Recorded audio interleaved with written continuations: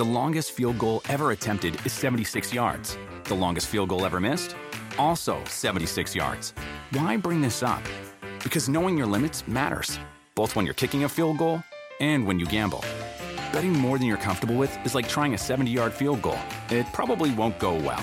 So set a limit when you gamble and stick to it. Want more helpful tips like this? Go to keepitfunohio.com for games, quizzes, and lots of ways to keep your gambling from getting out of hand. Remember the Thai cave rescue? What about the mission depicted in Black Hawk Down or the epic rescue shown in Captain Phillips? You've probably heard of all of these, but did you know that U.S. Air Force Special Warfare played a pivotal role in all of them? These airmen are the most highly trained warriors on the planet. Other forces like the SEALs and Army Rangers call on them to provide skills no one else can. Not many people make the cut, but if you think you can, visit airforce.com to learn more. Welcome to the Busted Open Podcast. This is the Busted Open Podcast. You can listen to the full show Monday through Saturday from 9 a.m. to noon Eastern on SiriusXM Fight Nation Channel 156. Welcome to the Busted Open Podcast. This is Dave LaGreca. On today's episode, myself and the last professional broadcaster, Sam Roberts, and I are live in Detroit for SummerSlam, and we have some amazing guests for you on this podcast. How about this? Maybe the hottest performer right now in the WWE, LA Knight, joins us here on the Busted Open Podcast. Also, your Intercontinental Champion, Gunther.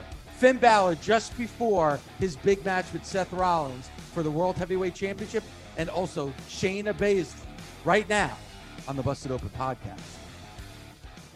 We're bringing in somebody who's part of one of the main events at SummerSlam on Saturday, and that is for the World Heavyweight Championship, and that's Finn and Seth, and we bring in Finn Balor here for a first time ever on Busted Open. Finn, thank you so much for the time. Glad to be here, boys. Can't believe it's the first time. Yeah, well, you said that, and you're like, I've talked to Sam about a dozen times. Too many times. Way too many times. But you know, before you joined us, Sam and I were talking about you and the journey to get to this match coming up on Saturday. Obviously, we were all there in Brooklyn when things went south at a time when you had so much momentum building up, but now you've built it back up to be back into one of the main events at SummerSlam. Talk about the journey and what it's like to finally be there again. Pretty wild journey. Obviously, I feel like people remember that night at SummerSlam in Barclays a lot more than I do, and like put a lot more weight into that moment than I do. For me, I kind of just picked myself up and moved on and tried to get on with it. I feel like people maybe in the media like to make this match into like a full circle moment for me, but this is really just another day at the office for me. I've been doing this for a long time, and I'm going to treat this match the exact same way as I treat every match, and that's go in with full focus and full dedication. And then obviously, like myself and Seth have had our issues over the years, even going back before that match at SummerSlam. So there's nothing new with having issues with Seth. Those Finn and Seth, that kind of situation goes hand in hand, like with issues. So I'm sure this won't be the last run-in we have either in our careers. So it's just another day at the office for me. That's amazing. That's when you know you've gotten to a spot when it's like one of the main events of SummerSlam. You're like, yep, going to work. Going to work. Here we go. Let's go. And that's a good point. That's a good point from both of you, because maybe the media does build it up more, but I look at Saturday and, 50,000 fans watching this match. Does that affect you at all? There you go. There you go. You look back at your career and you look back, matches in the Tokyo Dome, matches at WrestleMania, this match on Saturday. I mean, you got to look at your career, and do you look back at it a little bit, even though you're still fully in it? Wow, I've accomplished a lot. No, I think I'm always looking forward. I never look backwards, and I don't think I'll ever come to terms or understand fully what I've achieved. But I don't think you should like have a grasp of what you've achieved, because you're living it in the moment and experiencing it day by day and experiencing that grind and every step that you went through to get to this point. So you shouldn't really think, oh my God, I've achieved so much. Now it's time to hang it up. No, I just want to keep getting better and better and doing more and more. And I feel comfortable in the ring, confident in the ring. Yes, it's just another match. The bell will ring, and about 20 minutes later, the bell will ring again, and it'll be over. And then I'll go to Monday or whatever the next show is. So like, we just stay on the train, keep moving forward. But again, it's one more match, and I've had thousands of matches in my career, so I'm not gonna treat this match any different than I would a house show in Poughkeepsie. Yeah. And I think reflecting too is something that like you do when it's done.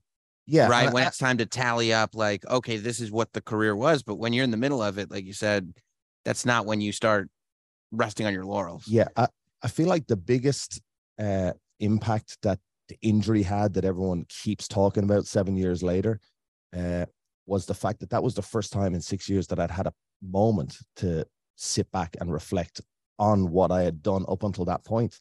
And I thought, like, well, wow, you started off just wanting to have a match, and now you're undefeated Universal Champion that had to relinquish the title. So got a pretty good run so far. So in that moment, what I was thinking was anything that happens after this is a bonus.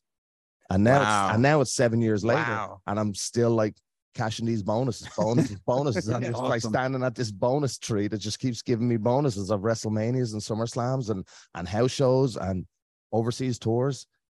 So I'm just grateful for every day that I have in the ring. And it seems that way too, because it feels like to me, just talking to you here face to face, that you're enjoying these moments, that you understand it. Yeah, I think you're enjoying it, but it's mostly down to the fact that you've kind of stopped caring and stopped worrying so much about like where you're at or where you're trying to get, and just actually live in that moment. Because a lot of times, I'm very fortunate that I've achieved a lot in my career, and especially very early in my career. I consider 16 years in the business and winning the world title, that's pretty early to win the title, I think. Mm-hmm. So I've been very fortunate to have achieved everything that I've ever wanted to achieve, and then continue to wrestle. Not many people can do that. So I'm just having the time of my life, man. So Dave was talking about like the amount of people that get packed into these stadiums and everything. At WrestleMania, when you're in there's a stadium full of people here. Yeah. And this Hell in a Cell match at the height of drama. Yeah. Gets the pause button pushed on it. Well, pause button for you. Trust me. Yeah. My brain was going 100 miles an hour. Is how we can rectify this situation. All right. Yeah. Is that what you're going like? Because you're also totally out of control in that moment, right? In the sense that the decisions aren't up to you. Your head is split open. You can't unsplit it just by sheer will. Yeah, I'm having a conversation with the referee saying, no, I'm fine. It's WrestleMania. I'm fine. I've no concussion. I'm fine. And he's saying, Ferg, you've got a gusher. Like, they're going to stop the match. This isn't my call. They're on the radios. They're going to stop the match. You got to talk to the doctor. So that was a whole other story with what happened with the doctor. I don't know if you want to do it right now. I don't know if you want to get into it right now. So I crawl over to the edge of the cage. This is what happened, right? So talk about hitting the pause button. There was a pause button for you guys. For us. So I crawl over to the edge of the cage. The doctor's trying to get in the cage. You got to remember, they got to like open the cage, right? So it's not an easy feat, right? So referee Eddie's opening the cage. The doc comes in. She goes, ooh, that's a bad one, which is not what I want the doctor to say, right? So then she goes, I'm going to have to staple it. I said, fine. So then she has to go out of the cage to back around to where the timekeepers is to get the medical bag. Then she comes back into the cage. But then she realized that there's no staples in the staple gun. So then she has to go back out to get the staples, to load it back up, to then come back into the cage. She says, hey, you ready for the staples? I said, yeah, just put them in. Let me go back to work. So she goes, okay, this might hurt. She goes, 1. I said, that's fine. 2, 3.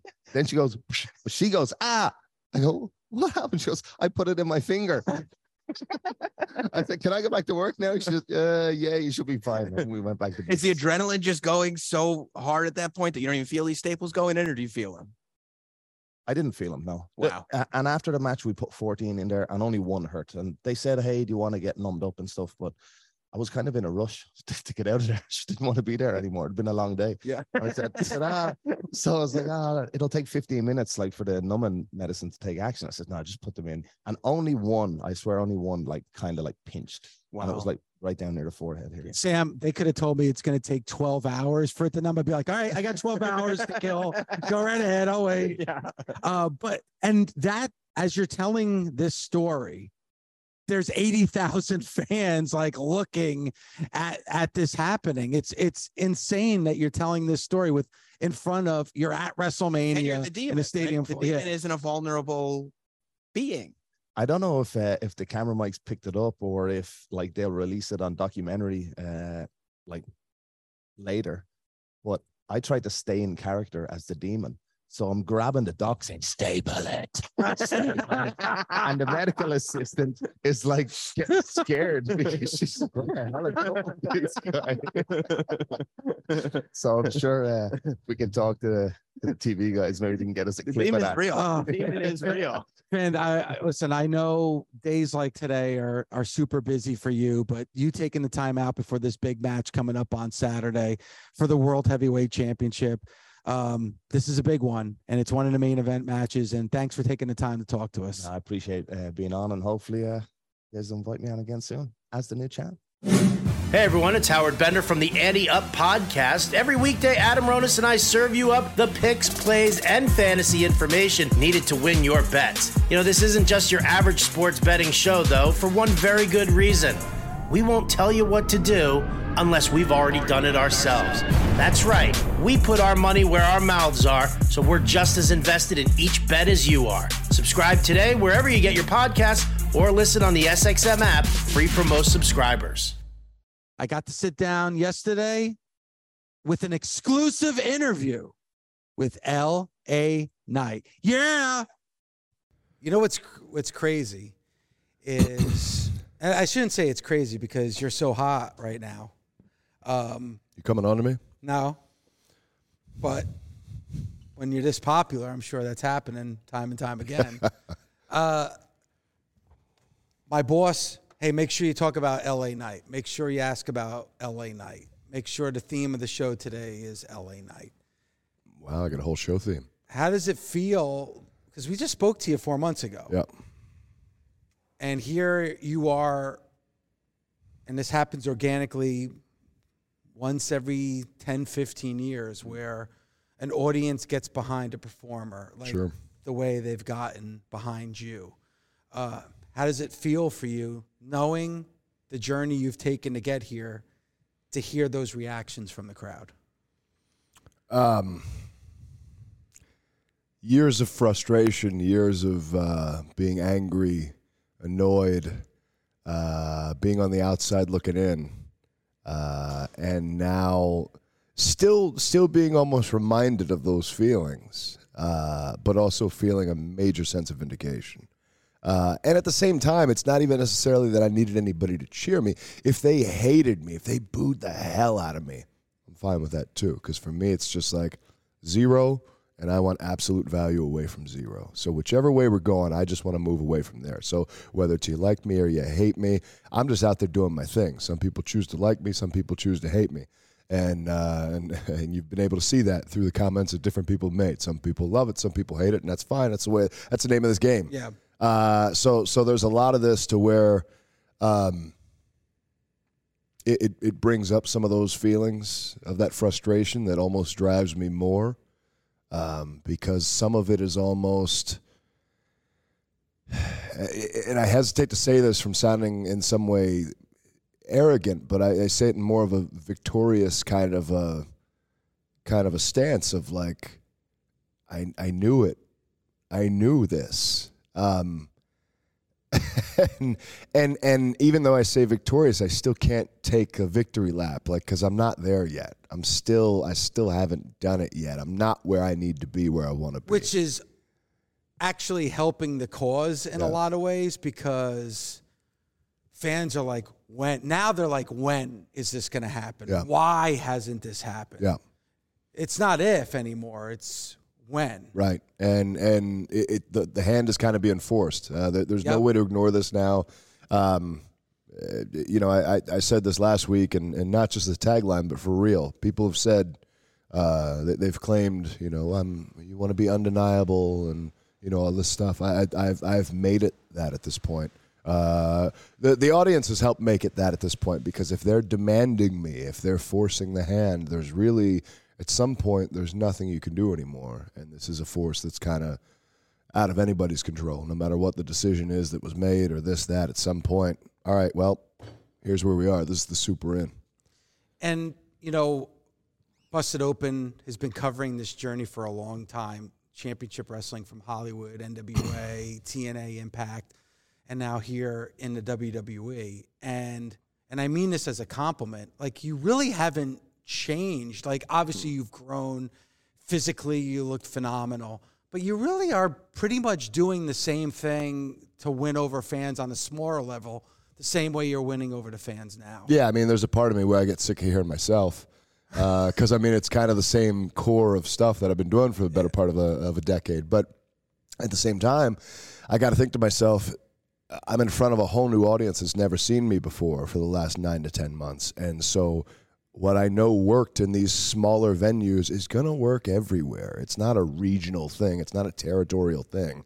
So if I bring that here and use that core of what got me to the dance, while at the same time also evolving along the way, because there are little bits and pieces that have evolved, but at the same time I always knew, like, I can't change anything yet until I'm on that major stage.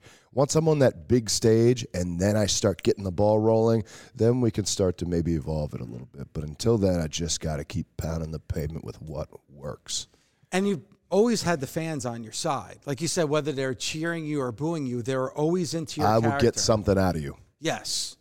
And that's just something to where I've been doing this way too long, if I'm honest. And with that in mind, it's just you pick up little things along the way. You learn how to work the people and use them just the right way to where you can get them to do whatever you're looking for. Although sometimes the issue becomes that if I am doing something as I guess different or creative or as verbose as I'm doing, at some point they're going to continue to make the noise, but now it's going to turn in a positive direction. Even if, I mean, I've gone out there and said the worst things about a town or a place or whatever, and still.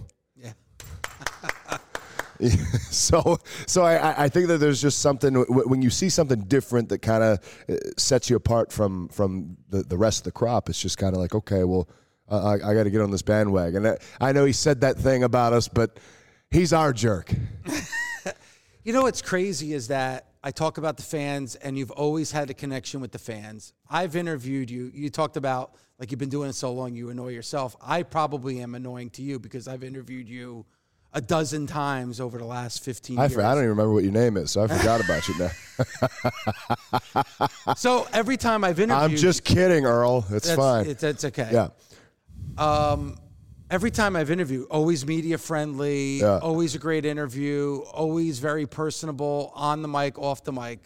So what was it? Why is it taking so long? Why do you think it's like... Oh, my God. I mean, there's so many answers to that, and I don't know which one's the right one. I mean, look, there were so many close calls throughout the years. I was very first on the radar here in 2004. The $1 Million Tough Enough in Venice Beach, California. I went out there. I was chosen as one of the 50 guys doing that tryout on the beach, the one that The Miz was in, Pewter won, all that stuff. I actually was chosen as an alternate. So they chose 8 guys for the shows and 2 alternates. I was one of those alternates. So I'm riding back on the shuttle. John Laurinaitis gave me his card. And I'm looking at it, and I'm like, okay, well, I mean, there seems like there's some interest here, but I didn't know what to do with that card. So I just held onto that card for the next 2-3 years and did nothing with it because I didn't know what to do with it. I didn't know how to ask for a job. I just figured, well, they know me. They'll call me if they want me. Stupid. But, you know, I'm a 21, 22-year-old kid at this point in time. So, like, what do I know?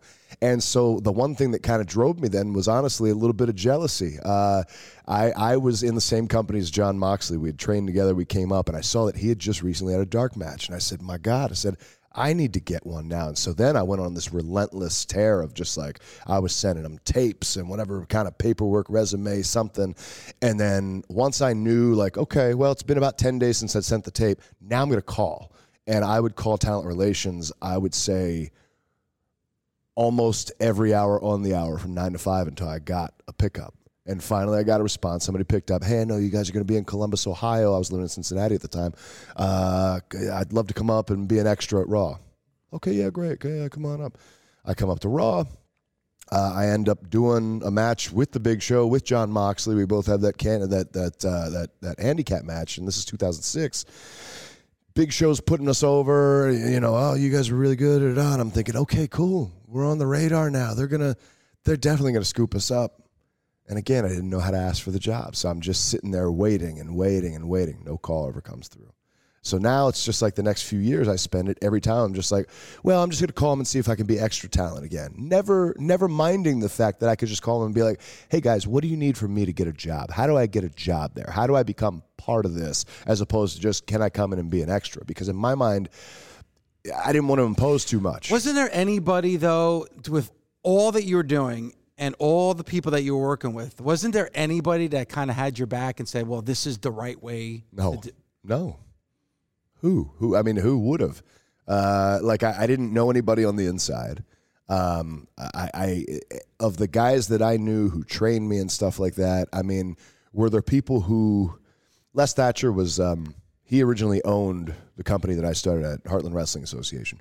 But by the time I had started training there, he was kind of phasing himself out. Mm-hmm. So he wasn't really there or as accessible. Now, I guess he was kind of tied in, but I don't know what his exact relationship was with WWE or anything at the time. His trainer under him was Cody Hawk, and I don't know that he had much of a relationship either with WWE. So at that point, it was kind of, I'm on my own. Let me figure this thing out. And I didn't really have a model of how to do it. I didn't have anybody really to go to ask, hey, what should I do? How should I do this? It wasn't until I was coming up on 30 and I'm just in this, because, okay, so 2008, they were about to hire me. Like I went to a tryout. I'm sorry, not a tryout. I was dark match. It was me and Snitsky against Crime Time. And it was, this was ECW. It was like November or December of like 2008. They grabbed me. They're like, hey, that was really good. We want to bring you back next week. Can you come to Philadelphia? Can you come to Providence, Rhode Island, or wherever it was, Bridgeport? I said, absolutely. First, I got to go back and work my Applebee's job for a week and get some money. But yeah, I'll do that. And I'll go, sure. Yeah. So I do that. I get there. I showed up an hour late to Bridgeport.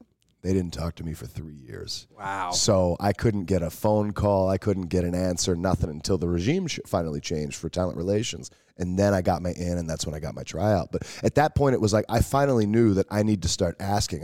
It was different books and things that I was reading that kind of gave me a little bit of a mindset shift, and also the urgency of, I don't know how people are going to start looking at my age. And I'm saying this 10 years ago, and now here we are. But I'm looking at that urgency of like, man, this might not be very attractive to them in a couple years. I got to just pull out all the stops. Yeah. I need to ask for what I want finally.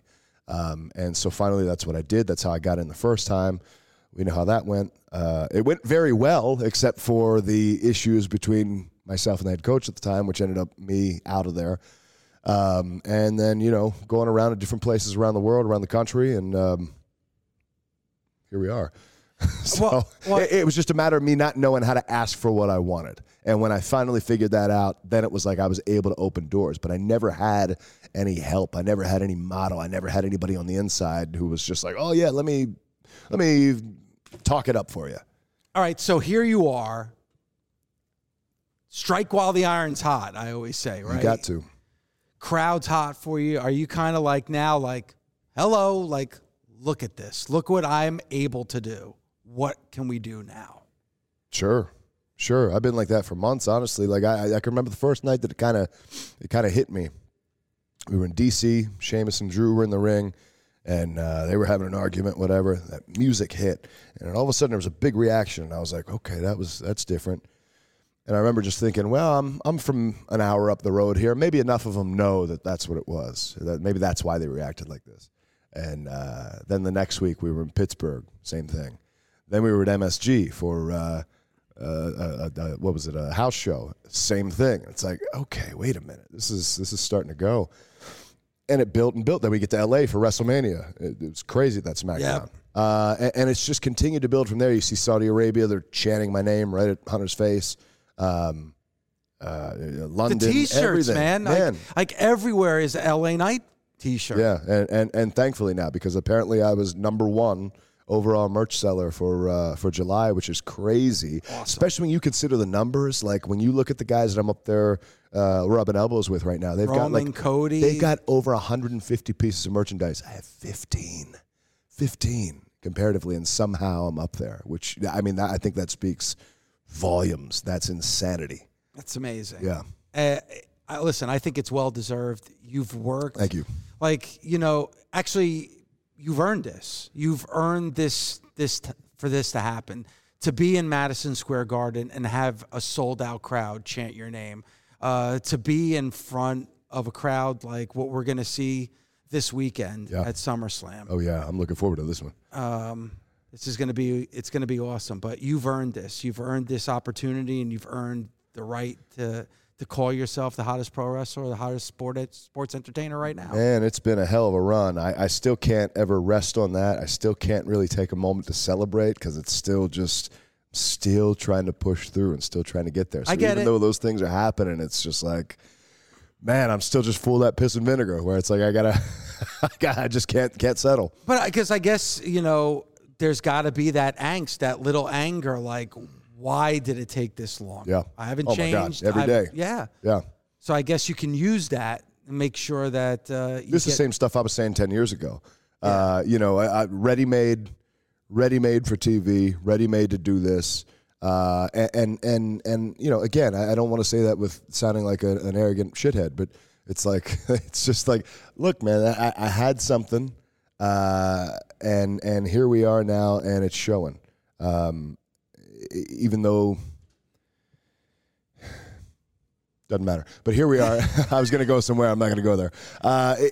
But here we are, and it's all paying off, and it's all getting that reaction that, in a weird way, I always thought it would. When I first came back in 2021, I said to them, I said, look, I said, here's the deal. I said, if you feel like I'm not getting over after 3 months, get me out of there. That's how confident I was that in just a short amount of time, I'm going to make this happen. I know how to do this. I've been around it long enough to make that happen.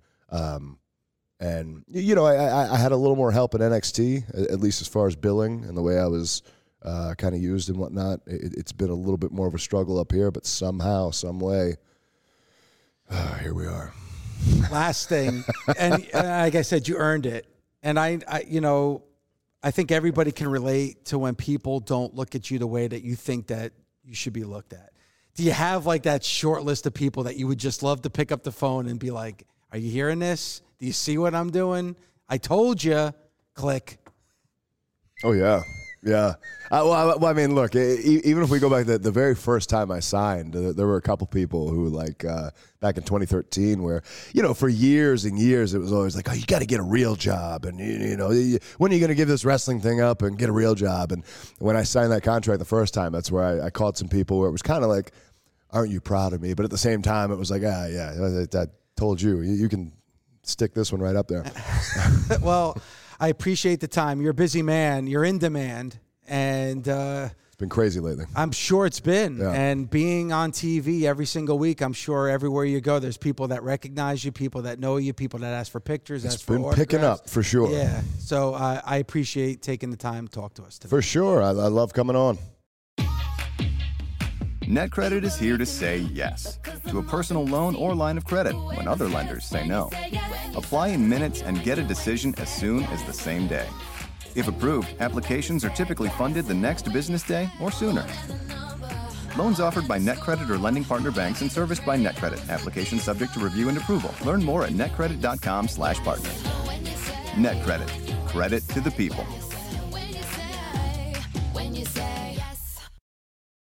The longest field goal ever attempted is 76 yards. The longest field goal ever missed? Also 76 yards. Why bring this up? Because knowing your limits matters, both when you're kicking a field goal and when you gamble. Betting more than you're comfortable with is like trying a 70-yard field goal. It probably won't go well. So set a limit when you gamble and stick to it. Want more helpful tips like this? Go to keepitfunohio.com for games, quizzes, and lots of ways to keep your gambling from getting out of hand. Hey everyone, Jen Piacenti here, host of Sticks and Stacks, the podcast that brings you the very best action from the world of hockey and baseball. Each week, myself, Sean Drotar, and Nate Lundy will bring you our best picks and talk you through the props, bets, and fantasy advice that can help you become the best fantasy manager in your league, or even just help you win some money. Subscribe today wherever you get your podcasts or listen on the SXM app, free for most subscribers. I had you on the show on Zoom, but it's different here. There's no Star Wars to argue about behind me. No, there's no Star Wars. Let's not get into that because this is a friendly atmosphere. We don't want to do that. Within range of me today. Yeah, So I'm not fucking with that. But we just heard Detroit Rock City coming back from break because Sam and I gave our producers back in New York City a little bit of grief because guff. We get guff. A little bit of guff. It was guff. A little bit of guff because they're playing New York bands and it's like we're in Detroit. Yeah, so yeah. Detroit Rock City is the best song to come back with, and you are the best guest to have on. We've talked a lot about you on Busted Open because of what's going on with you and Rhonda, and I have to say, and Sam, I'm sure you agree, that video package on Monday Night Raw was phenomenal. I mean, you talk about emotional connection, getting emotional. You talk about realism. You talk about to get people invested in a story. You guys did all of that in that 2-minute package on Monday Night Raw. it was it's been interesting, and we've talked before about like me and Rhonda's promos and how we don't do like promo voice. We do like very natural answer interview questions. And to some fans that resonates and some don't really like it. They're used to hearing promo voice. But I think putting us in a setting where we're set up to really showcase and succeed at that very natural way to tell our story, it resonated with everyone, it seems like. So well, yeah, that's the key, right? Is like the story, because people go, I get that there's history, but what's the story here? And it's like, boom, here's exactly what the story is. And now everybody gets on board. And like, I think for the women's division in general, people, I think talk about, oh, should there be a secondary title? Should there be this? Should there be that? And for me, I've always been a strong advocate that like, there should just be more stories. There should be a lot more stories involving the women's division that don't involve a championship, just a personal rivalry that needs to be settled, because that's not, you just don't see it as often as you should in the women's division. I feel like you guys have got a really, really major one that's like right under our noses, years in the making. Yeah. And I think it's cool too, because we've purposely, and it's been a lot of discussion, another thing that fans either like or don't like, which is, I guess, everything in the world, but whatever. Yeah. But we've purposely made it not be this kind of clear-cut black and white babyface heel thing, where it's been like when you tune into boxing or the UFC, you're not like, they haven't told me who the bad guy is. Who am I supposed to cheer for? You kind of just cheer for who you like. And we've on purpose made it be like, both of us are right here. And, you know, people like me because they hate Rhonda. So we've maybe played off that a little bit, but like, this is just like a fight. You're going to cheer for who you like. It's not like we're not spoon feeding to you, good guy, bad guy. You know, we don't need to do that in this. We're making this. If we sat down at the beginning of this and said, if we want to make this as real as we can make it, what do we have to do? Well, let's not be hokey about this black and white heel babyface thing. Let's just let people cheer for who they want to cheer, as long as they're making noise. You know what I mean? And it's been really fun to see the discussion on like, people don't really know, but they want me to win, or they think I'm a terrible. My nieces are not on my side.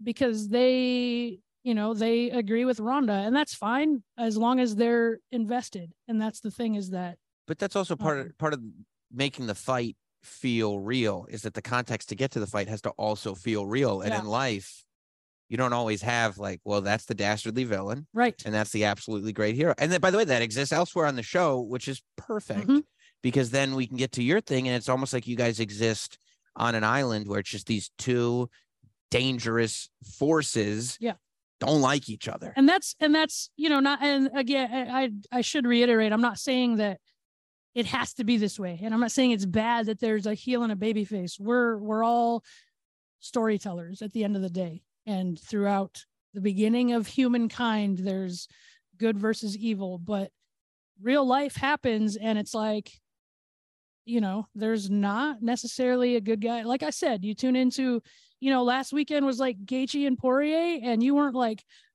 who's the bad guy? Who am I supposed to cheer for? You kind of just cheer for who you like. You like them both. You wanted a good fight. Yeah. And I hope that's what people really get out of this is it's like you cheer for who you cheer, or at least watch because you hope it's a good fight. I always talk about you bringing credibility to the world of the WWE. Now you're bringing credibility and realism. And those are the two of the beautiful aspects of the art form that's pro wrestling. You're right. You could show that video package to 10 people. 5 people would say, I'm on Ronda's side, and 5 people would say they're on your side. Like when you were cutting that and you were getting ready for that video package, I mean, I'm sure there was a lot of real emotion in that as well, because there is that real relationship between you and Ronda. Things do get real. And at the end of the day, that is when pro wrestling is at its best, isn't it? Mm-hmm, for sure. Because more than anything, whether they're good fans or bad fans can smell when you're faking the funk. And I think the less you can fake the funk, the more people are going to watch. And, you know, we say things like work yourself into a shoot, but the people that are like I just talked about, the people are like, what the heck? I don't know who to cheer for. Who's supposed to be this is so crazy. I don't even know who the baby face. Well, I mean, that's the point. And we by design, we did that to you.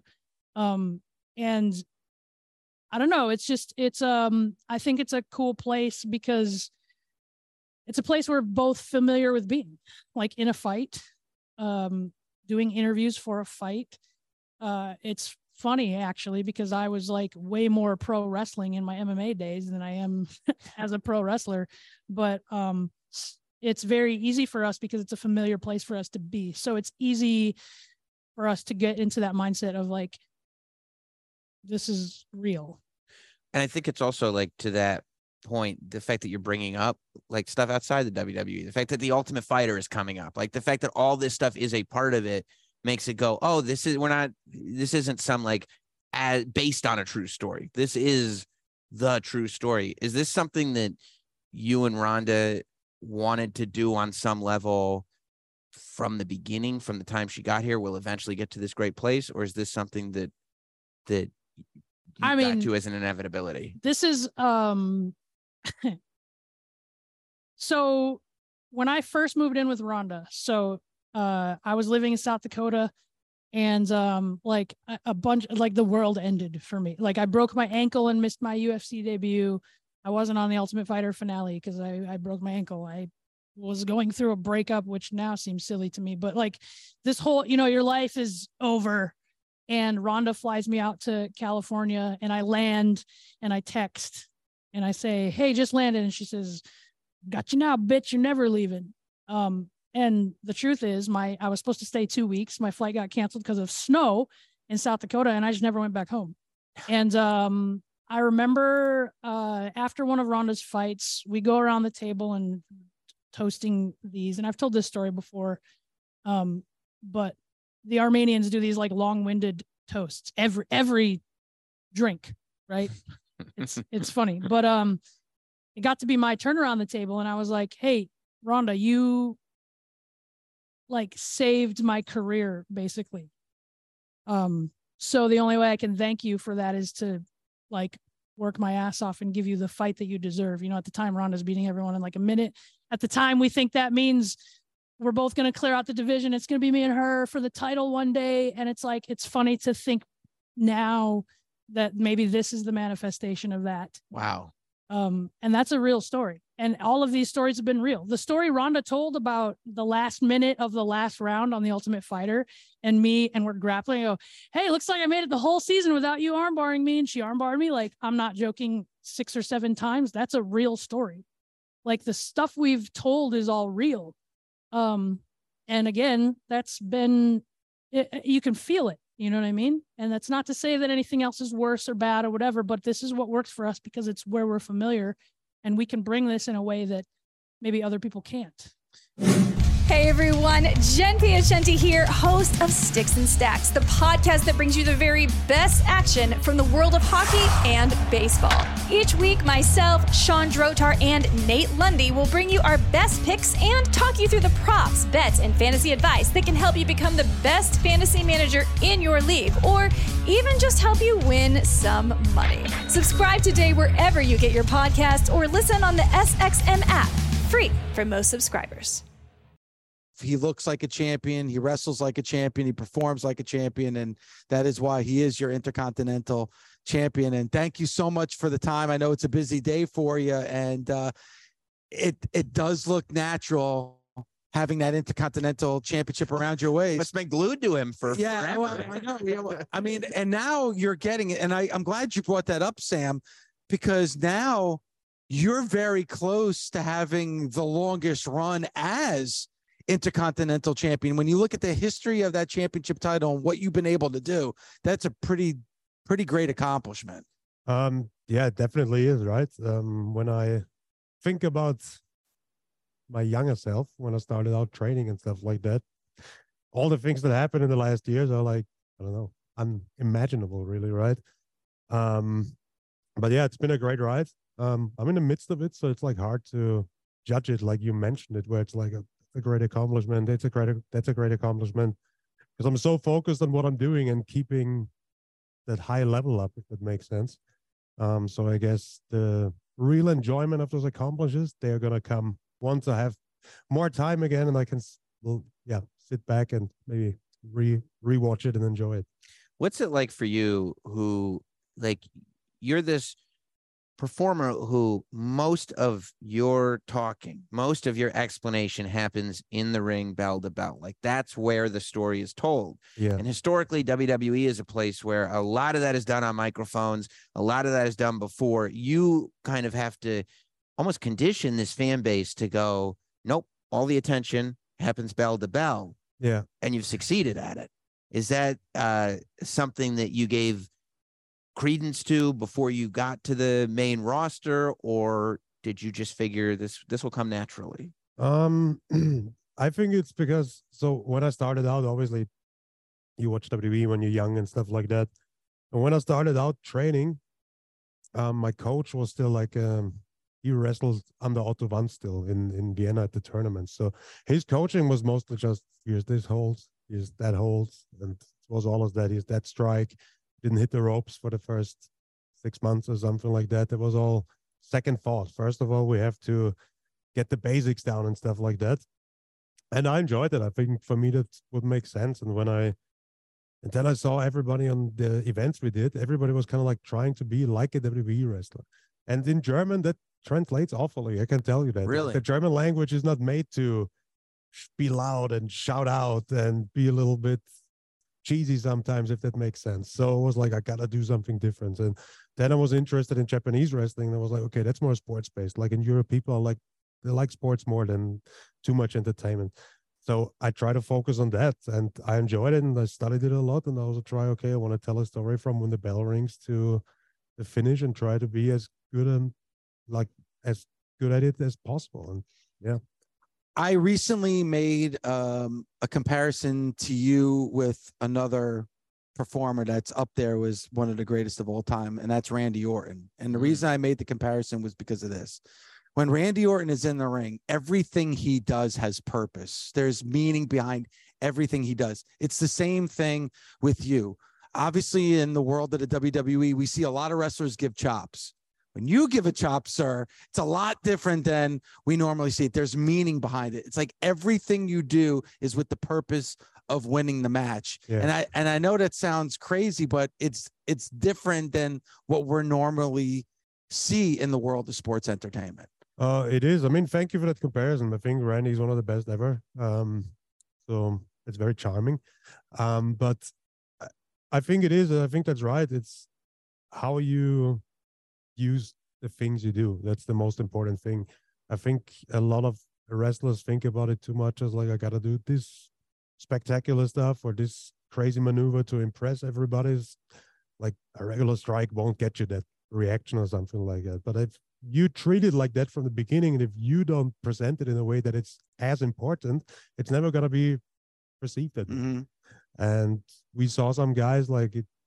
I always thought, if you think back, like Santino Marella got a his hand in his sock over it. It was a deadly weapon back then, right? Yes.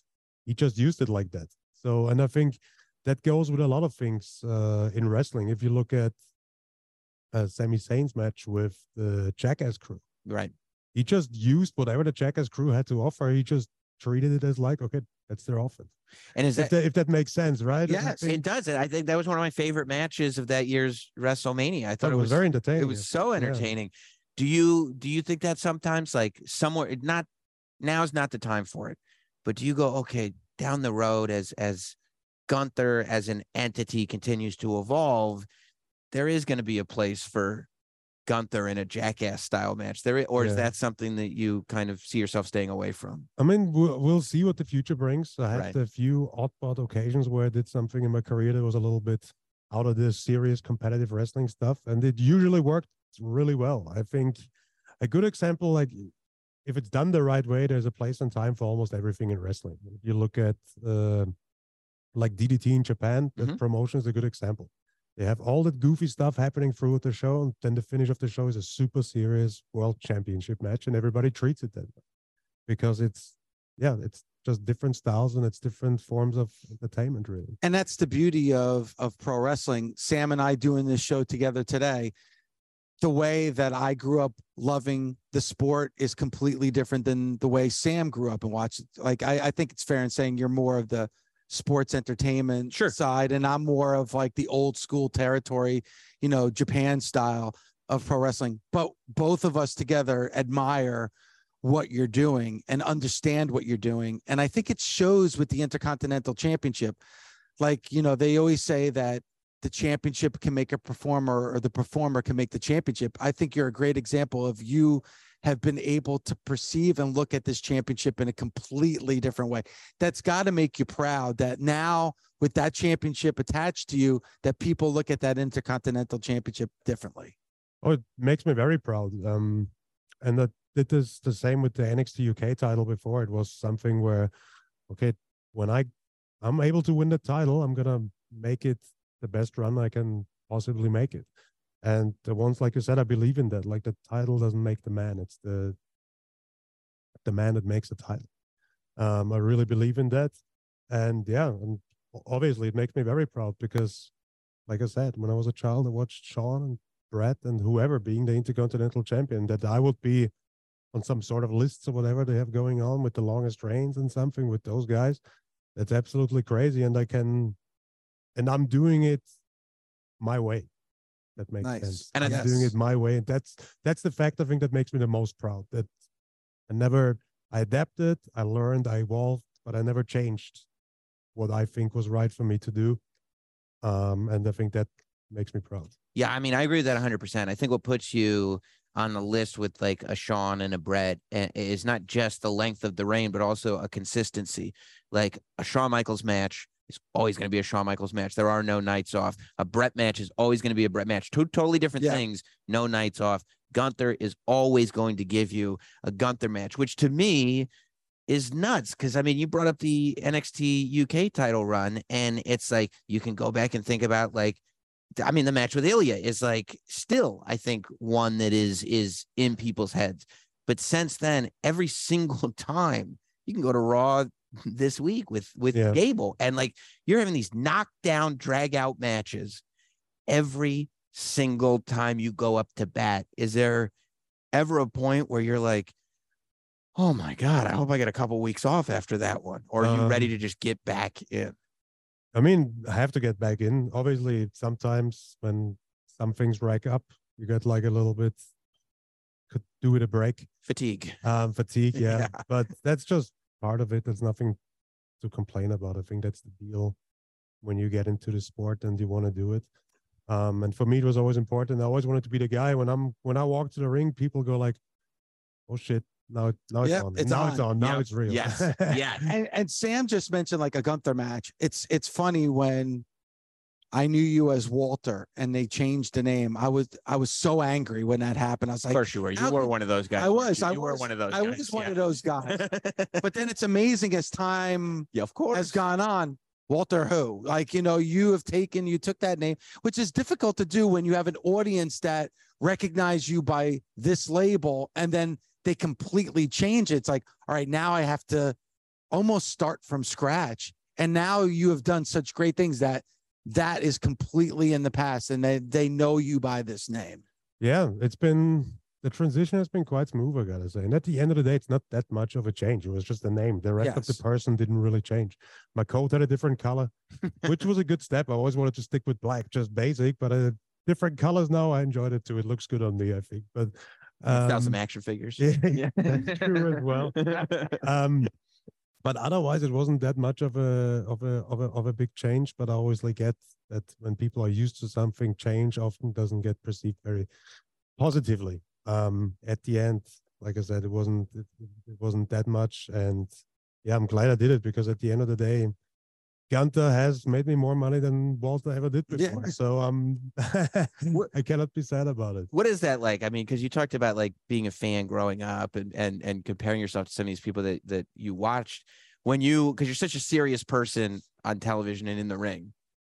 Do you like flip out when the Gunther action figure comes out and you're looking at yourself and you're like, oh, there I am, or is that not your thing? No, I don't really flip out. I usually make sure once they get aired, I order a package for my parents, for the family at home. Let them flip out. Sometimes it's a way bigger deal for them than how it feels for me in the moment, if that makes sense. But obviously I keep them. Like I always, sometimes when we get a chair and there's a picture on, like those special chairs from the PLEs and stuff, I have them sent to me. But I'm also not a person that puts much stuff up on the wall. And I think that there is this fascination with you, because again, the presentation is so serious that when we get even a little glimpse of what you might be like behind the camera, when there's a glimpse of Gunther dancing, it's everywhere. Yeah. It was a big